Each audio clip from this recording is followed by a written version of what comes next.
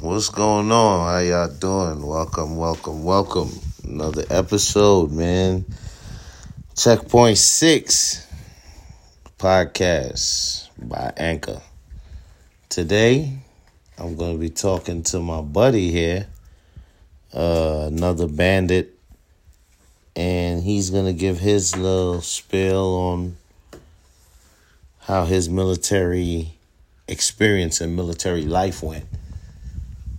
And also he gonna give us some insight on after he got out, what he had to do to get his VA benefits, and if he does get his VA benefits. So, welcome to another segment. I'll let my guest introduce himself, and he can start it off right here. Hey, what's up? Go ahead, brother. You good? You got it. All right. My name is Hugh Shaw. I was in Alpha Company 137 of the Armored Bandits. Start from the beginning. I was first time in Germany, Freiburg. Okay. What year you was over there? Tell them the year. 2001 to 2005, I think. To 2002. 2005. Yeah, long time ago. Okay. And at that time we was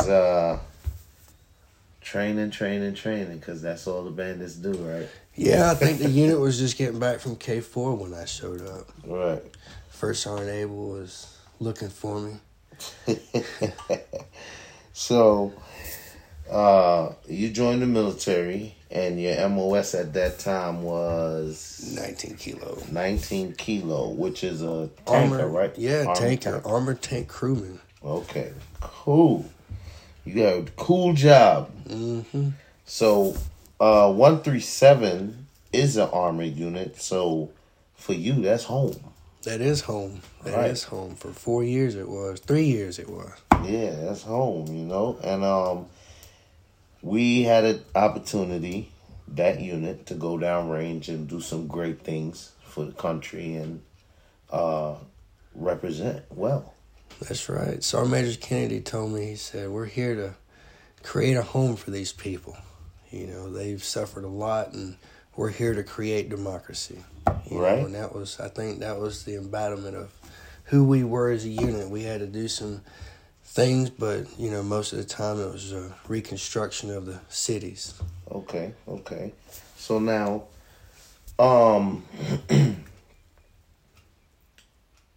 explain to me, or let's say explain to our listeners, the everyday process of a tank crewman in the desert. Oh, man. Clean. Sand everywhere. 100 degrees before daybreak. Oof. And we're talking about before what? 6, 7 o'clock? The sun is already up. Yeah, it's 5 sometimes. Yeah. Get off that plane in Kuwait, and you're like, man, that jet prop blast is hot. And then you realize the motor's in front, behind you, and you're like, oh no. Right? So,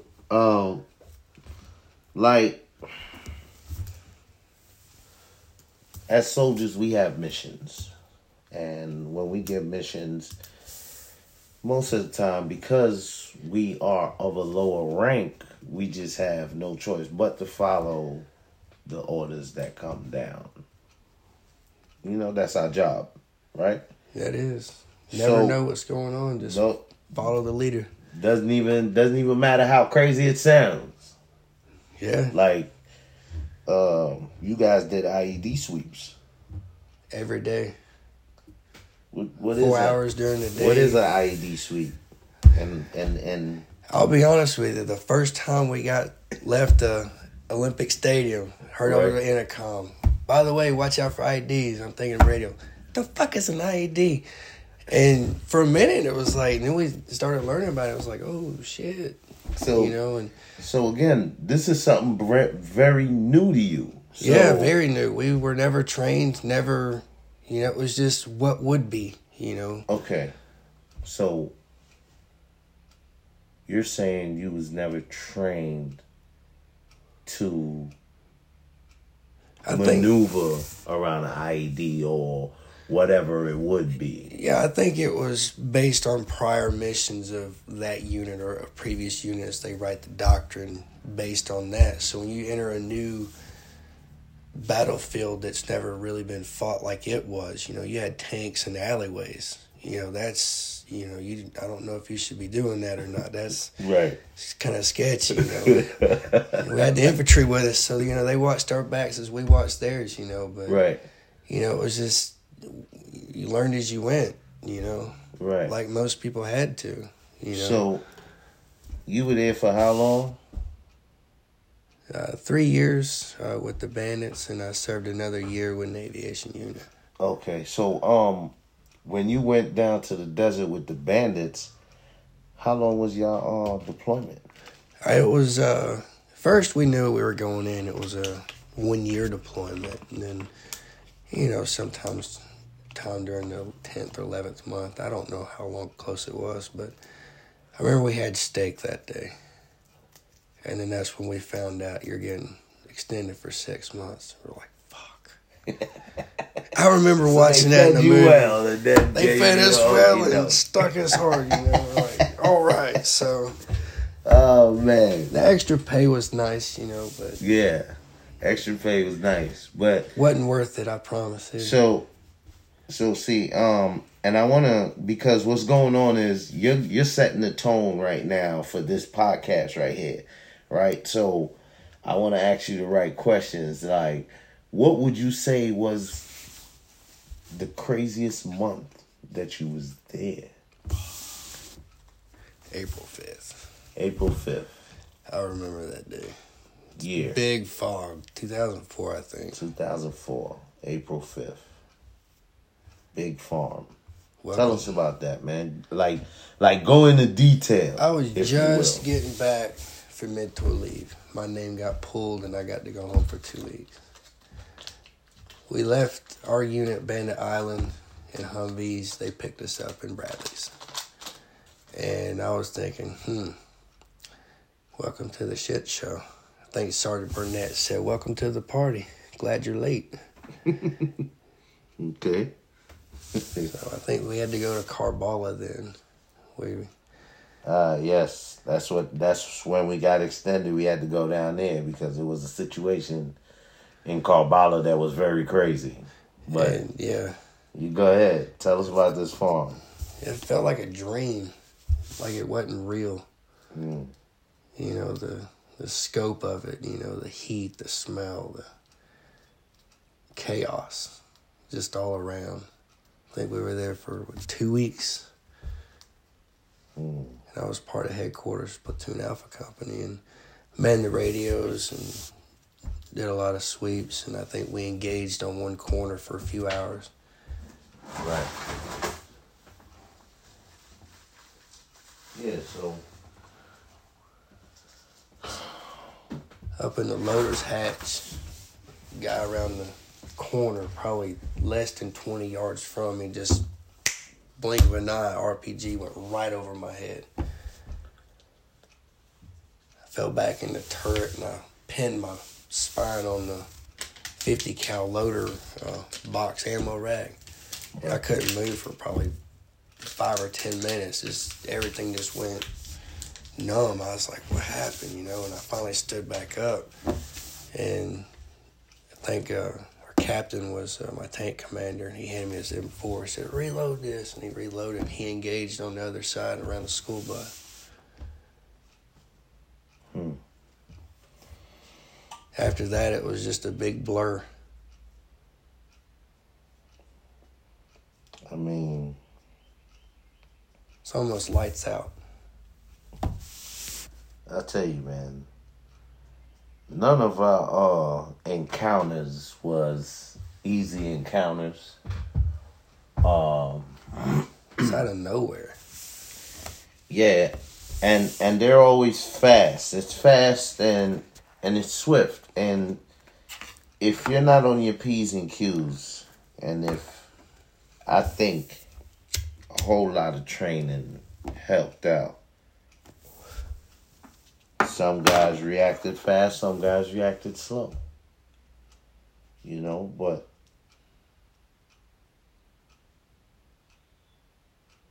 I think we all, man, did a great job overall.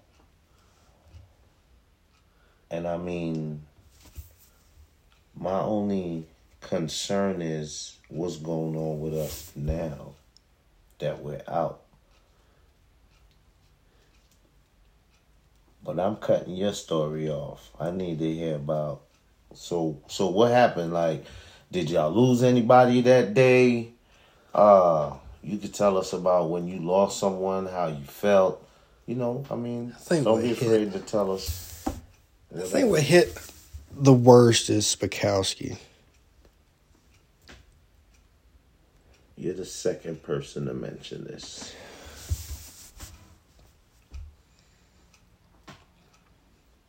But we could talk about it. Talk about it. I think the last thing he ever said to me was, "Damn, Lowe's, you rocked that 240. Some kid or somebody started shooting an AK at us, and I just swung around, and everybody was up against the fence. They were destroying a Haji cart. And then they were putting IEDs in them overnight, and they just detonate them during the day and just fuck anybody around, right? But so we had the mission to go out and destroy them all during the night. I think that was the last one, and some dickhead just pop, pop, pop. And I think I put about 60 rounds from the spread from one side to the fence to the other, just because it just came from that direction, and it wasn't taking chances. And I think at the time, First Sergeant Mositis was our first sergeant at the time, and he had that big ass stick. I loved that stick, and he was kind of standing, kneeling. I told him, "Get down, Top." And he's like, "What? Get down, Top." And the third time, "Get the fuck down." You know, it's because he was in the line of fire, and I didn't want to. Right. You know, that's where I stopped. You know, and everybody else was just right above him. You know, and I didn't get in trouble, I guess, but it scared the fuck out of me. You know, because what could have happened? You know, right. Training, you know, took over, but. So you want to elaborate? We were in Karbala, and he was hit by a sniper. He was in the back of a 113, and he was told not to leave. And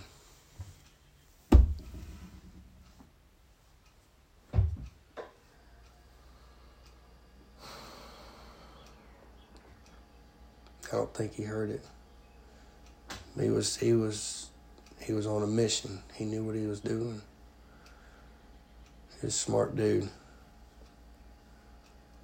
Very smart, very intelligent.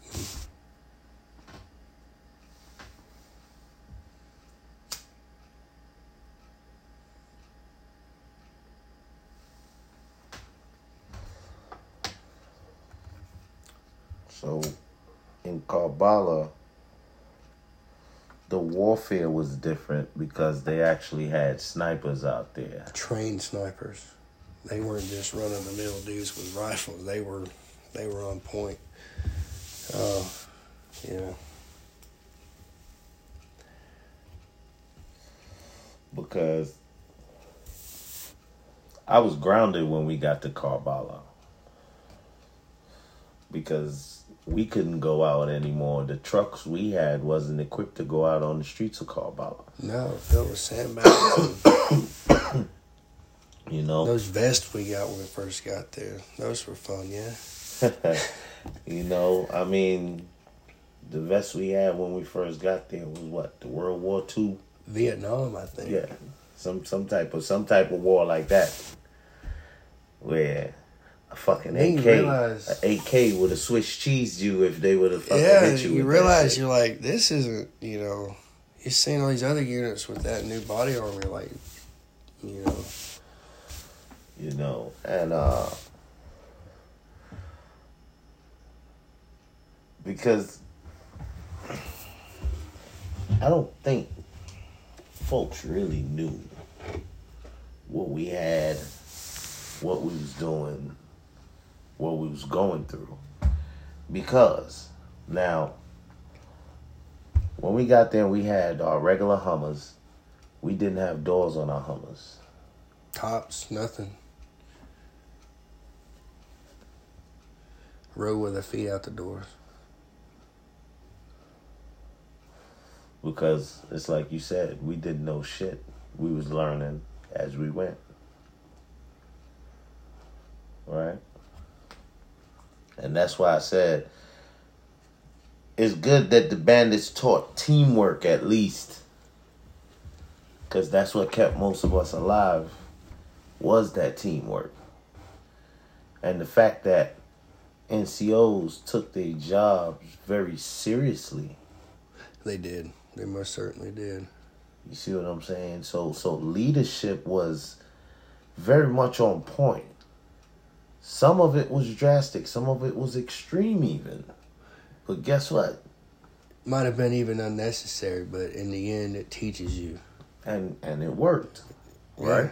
This how I don't know how it worked. It did. Right. You know? So now you had various leadership. You had the father type, and then you had exactly. that, you know, do it now, and you know,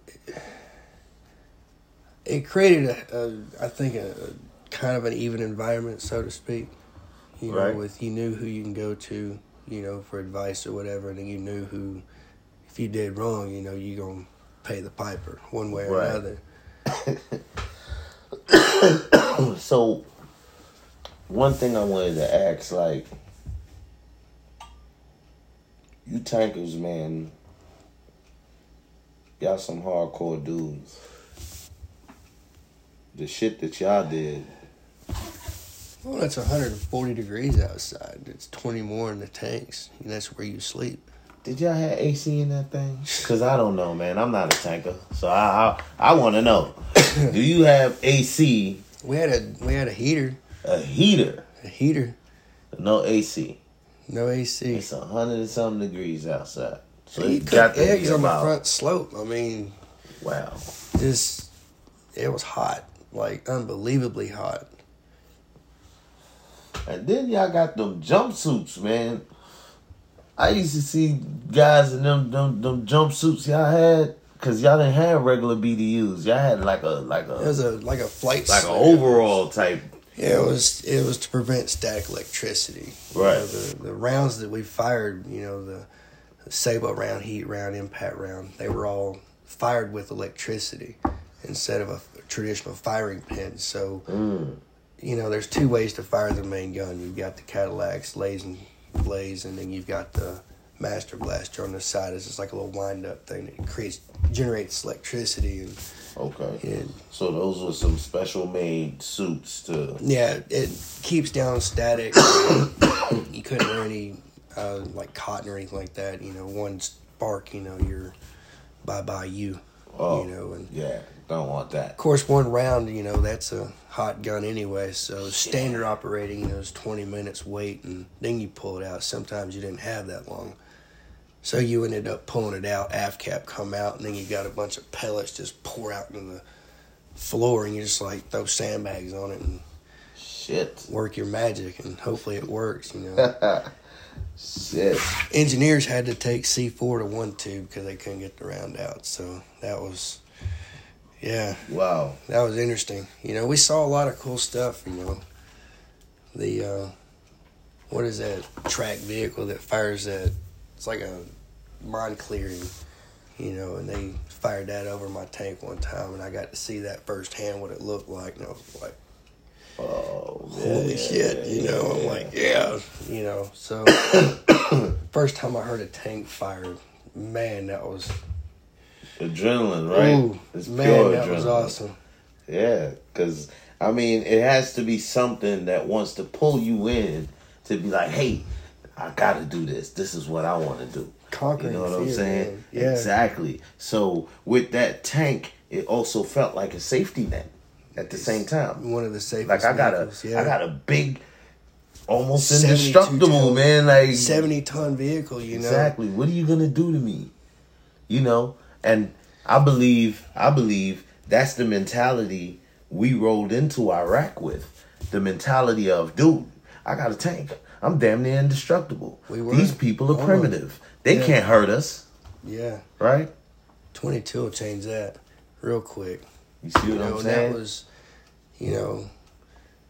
I've read the book Sun Tzu Art of War, and it says never underestimate your enemy. Right. And that's something that, that kind of haunts you sometimes, because they're clever, and we had to work around that, Yeah, because learn as you go. When I was there and I was with you guys, and I could be honest with you, me as a cook rolling with tankers, I felt safe because y'all had them big ass things alongside, and I was like, shit, ain't nothing gonna touch that shit, nothing. They feared the skull. We heard reports saying they don't mess with it really. Until that one day I heard that they had put a IED up under a manhole cover and blew it under a tank and split that fucker in half. That's when I was like, holy fucking shit. You see, reality has to set in at some point in time. And over there, back to reality. Over there, whether you remember it or not, one day you was on a mission and fucking reality punched you in the face. And you was like, oh shit, I'm here for real. It happens sooner for others. I know a lot of, everyone says, what are you going to do the first time you're in contact? Like, really in contact, not hearing it from a distance or it's up close, but I'm like, really, you're hearing the snaps. What's your reaction? And no matter what you say, what you do is what you do. You can't control it. It's just instinct, complete instinct, but after a while, it's just like, there's a point in time, I think, that I'm not going to survive this. My likelihood of surviving this just dropped dramatically, and it's just, that's when you can function. That's when everything becomes fluid. That's when everything becomes normal. So was there ever a time where you actually gave yourself a time frame to say, well, yo, in about 5 minutes, we're fucking done? When they brought a dump truck in full of landmines, we were doing a weapons buyback program after Karbala. We secured Karbala, and then we had a weapons buyback a few days later. And this dump truck pulled up. Holy Jesus, it was stacked to the top. Landmines. Hand grenades, RPGs. He left a rich man. Wow. But that was the first thing I thought of. And I'm like, we're in a little square, and this thing's going to be leveled in about 3 seconds. Yeah. That was... Yeah. You don't ever want to look death in the face. It's nasty. Because now we're 15, 20 years out. Right. And that affects, what you go through. And so, let's fast forward a little bit because, 30-minute thing here. What about when you got out? You got out with an honorable, right? It was under honorable conditions. I was offered a medical discharge. Okay. After leaving Walter Reed. Why were you in Walter Reed? I was having issues with drinking, nightmares, and stuff like that, and I couldn't function. So, I changed my MOS to be a 15 Delta, which is a powertrain mechanic on aircraft, and I was going through training, and that was, they had offered me a medical, and command, they were like, no, we're not going to do that, and so they ended up, they were going to give me a dishonorable or bad conduct, I can't remember, but the battalion commander said because of my service, and all my awards that I'd gotten and everything, it's like, we're not going to do this to them. So they gave me under honorable conditions. But it wasn't until 2009 that I'd gotten involved with the VA. And but before that, I went to truck driving school and, Right. you know, was a truck driver. The guy I'd met knew some people at the Army Anniston Depot. Now, what I didn't know is that's where every single tank goes in the military to be reset. Mm-hmm. They strip everything down, repaint it, and send it back to the units. I can't remember the bumper number, but it was one of our tanks. And it had the hole of the size of a trash can in the side of it. Wow. That was when they went back the second time. Damn.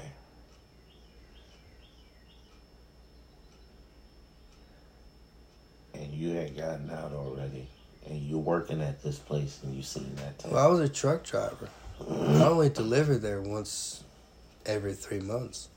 Right. But because I was with the owner of the truck, he had access to most of the property. Mm. So they gave me a tour since I was a tanker. They said, hey, come check out these tanks.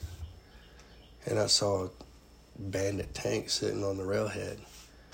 And I was like, holy shit, that's one of our tanks, you know? And I was, you know, back then they didn't have the cell phones they have now. And I took pictures of it. But then I was like, walked around to the side and I was like, fuck. Very sobering, you know, because it's one thing to experience it, but to see it as a civilian in the aftermath and being intimately, you Right. know, knowledgeable of that, it's very sobering. Because then you develop what the doctors say, survivor's guilt and all this other stuff, you know, because it's like, why not? Why didn't I? You know, not because you wanted the honors, because you just felt like you didn't do your job. Yeah. You know, a lot more guys probably saw more combat than I did. You know, and I can't imagine what they're going through. You know, have they swallowed it or they, you know, hide it well? So, when you left the Bandits,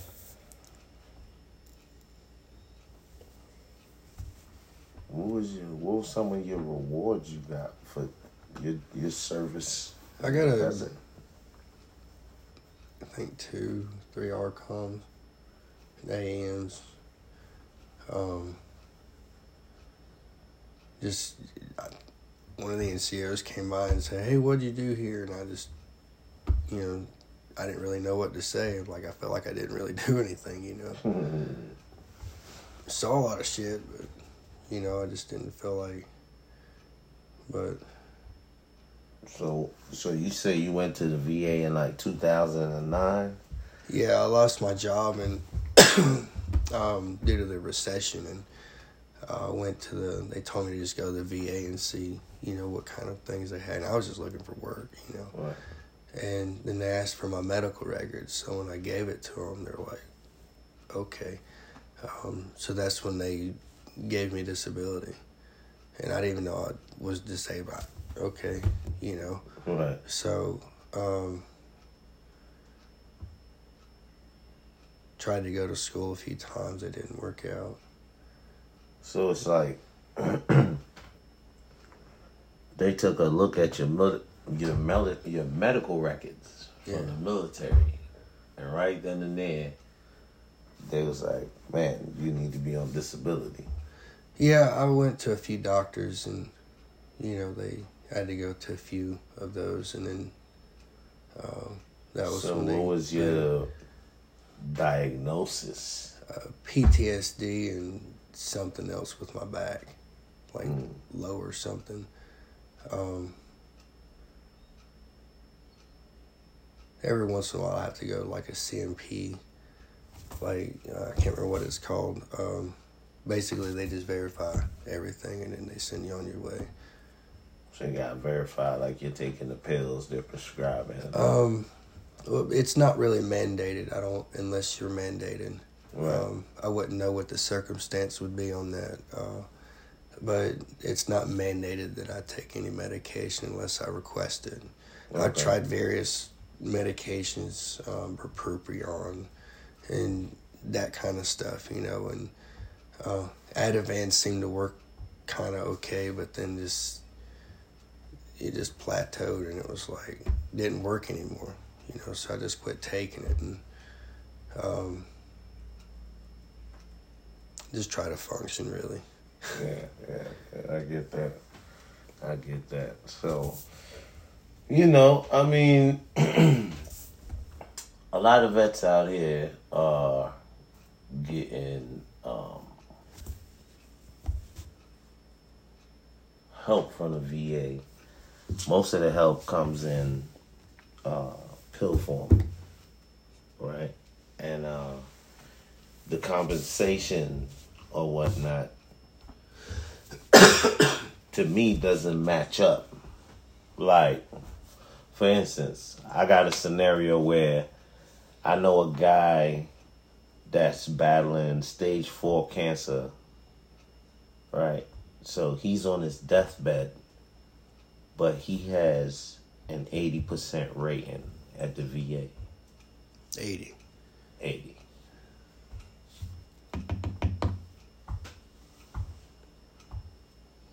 It's the VA. Gives you a second chance to die for your country. He said it's the VA. And he's like, that's just normal. That's how they do things. Yeah. I mean, I have a broken tooth. I can't go, Yeah. I tried, but it's, the process. You have to take a COVID test and quarantine and drive 100 miles. And I think now it'll be more challenging, too, with COVID. That makes it extra. But normally, even right now, like to get somebody on the phone, actually talk to somebody. They have a $7 million building donated to the Veterans Affairs. They're closed. See, that's what I'm saying. So now think about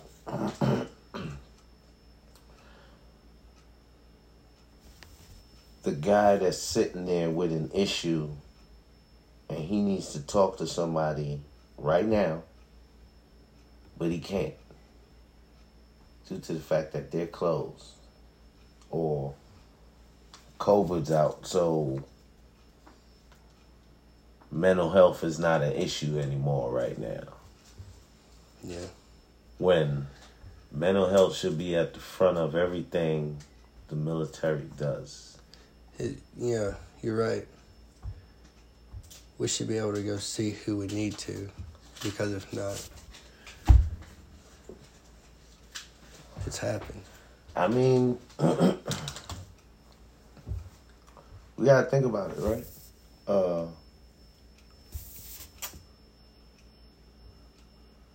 You gave up your natural life to serve the country. Your natural life. You gave it up. Why did you give up your natural life? I mean, nothing's natural to you anymore. You've experienced all of your senses to the max of what your senses could be. Hearing was to the max. You was listening to everything. Sight was to the max. You was looking for everything.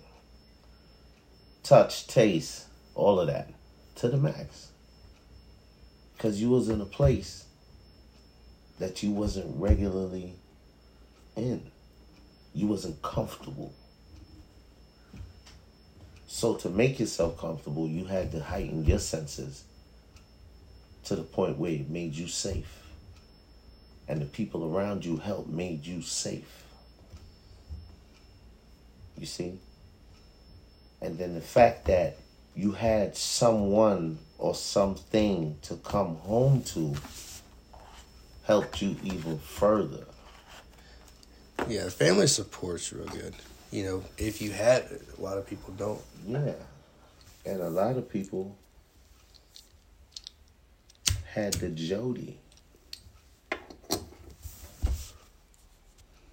You had the bad guy that was back there with your wife while you was downrange. That happened a lot. That's an understatement in 137. Right? Yeah. But this is not just 137 we're talking about. Because when we talk about these things and we really sit here and talk on these podcasts and we get on TV or whatever, I actually want everybody to be real with themselves. Be real with who they are. Be real with what happens. You understand? Because when we came back from Iraq, man, listen. The shit I was hearing in housing, I was like, get the fuck out of here. That happened? They know that impeded through somebody over a balcony, like 3 floors. That building was right across from me. I had just turned. I'm like, holy shit, are you kidding me? I just turned and seen the body hit the floor. And I was like, what the fuck? So, I get it. But what I don't get is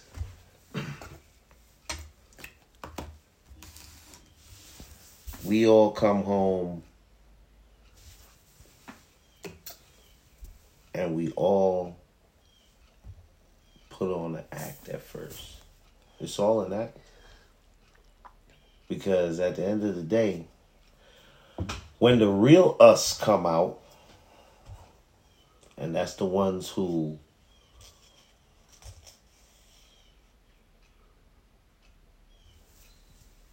don't want to hide the bullshit no more. Just want to deal with it now and get it over with. Yeah, I think I'm at that point. Because it anchors you down, it eats ties away. you back, and it rots you from the inside, and there's no reason to just hold on to a memory that doesn't no longer physically affect you, but mentally. And, you know, there's a lot of triggers that carry out in the day, you know, that everyone experiences, whether it be, you know, seeing something or smelling it or hearing it, you know, it's just, it has that effect, and then it puts you back where you were when you had all those heightened senses. And this is what I'm saying. So now, what I'm saying to you and what I'm saying to the viewers, the listeners, whoever it is, what I'm saying is this. Military folks, I'm gonna say this, everybody, and it's whether you're Navy, Army, Marine, Air Force, Coast Guard, President 11, whoever. You have a Pandora's box. You don't want to open it. No. You see what I'm saying? A lot of us have that box and don't want to open it because we're scared of what the fuck is inside of that box. And that is what kills most of us. Especially when you hear those 22 a day, supposedly. Because they opened Pandora's box and was fucking scared to death and had to deal with it right then and there.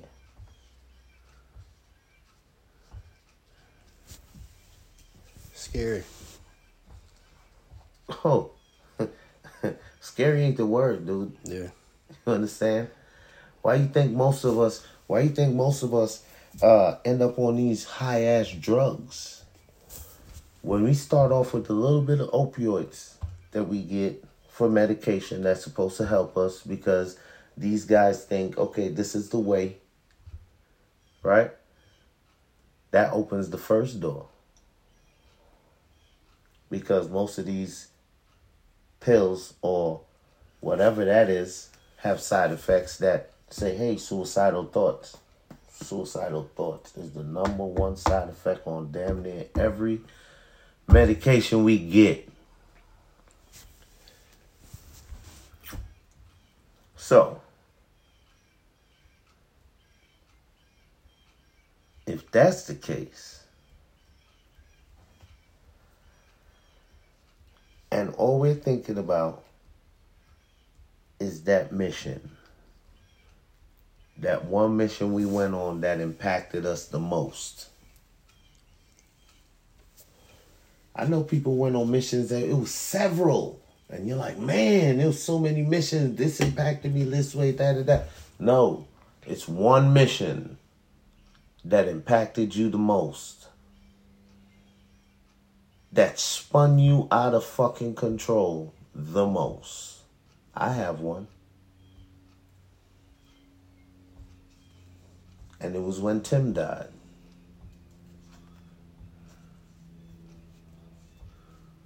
Because I looked at it like it was a fucking worthless ass mission. It was just a sheet of fucking paper. Yeah.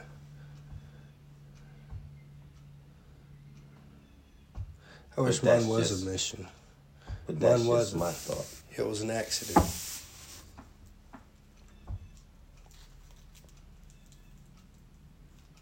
A simple fucking accident.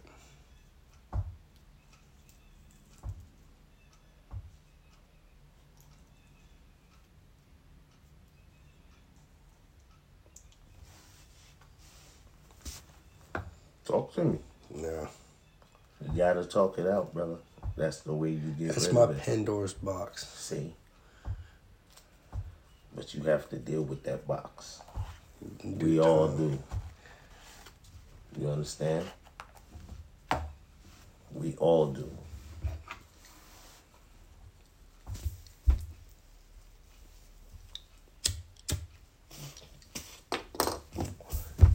Some of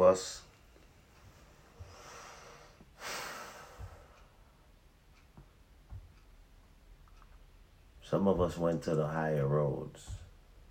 Some of us started dealing with crack, coke, heroin, meth, whatever it is, because that takes us away from fucking reality.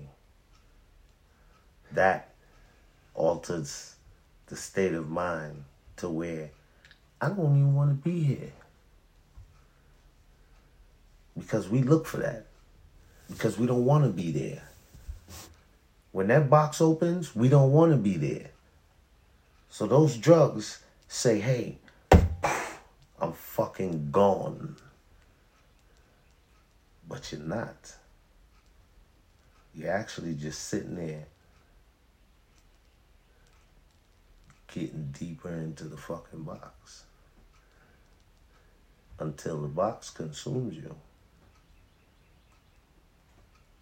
And then you become one of the 22.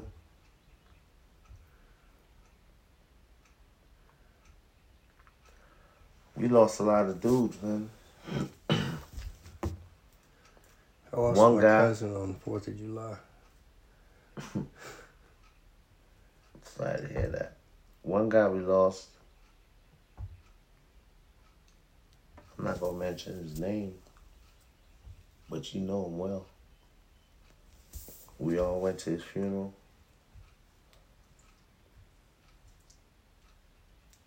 We even got the video.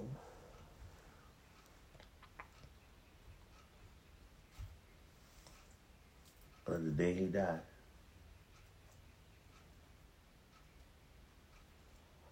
Because of them hard drugs. Because of trying to escape that reality.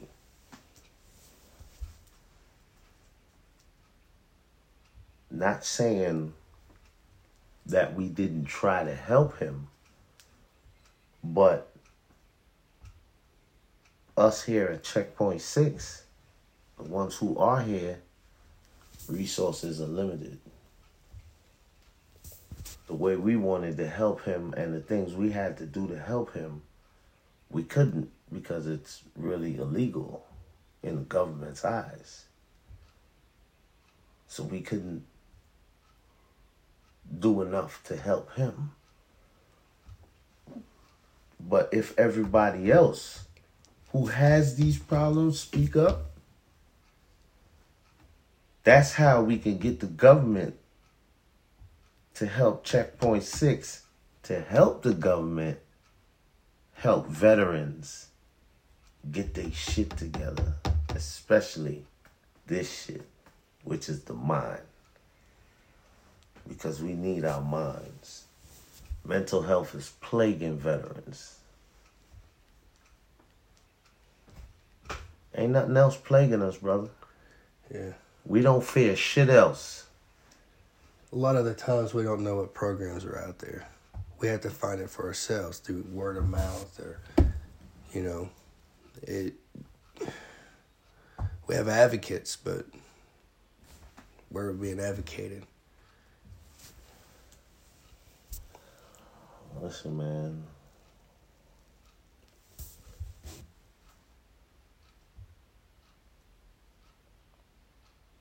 We went, we fought a physical war, fought a hard physical war, and came home, and now we're fighting a hard mental war. The mental war is winning.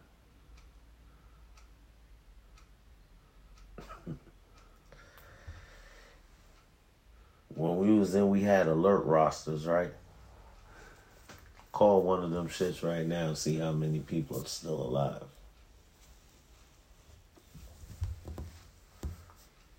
And then look at what they died from.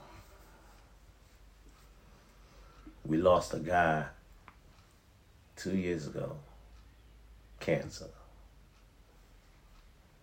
We got one right now. He's got terminal. He got whenever his time is called. Cancer. 2 or more that I know of, drug overdoses.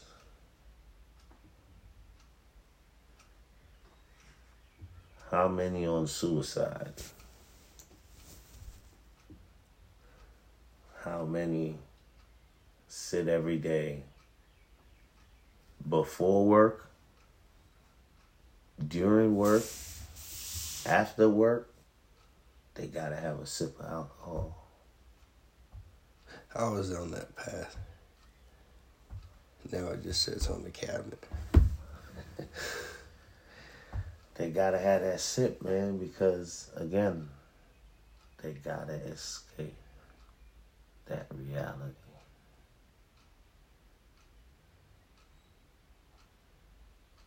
Something gotta be done.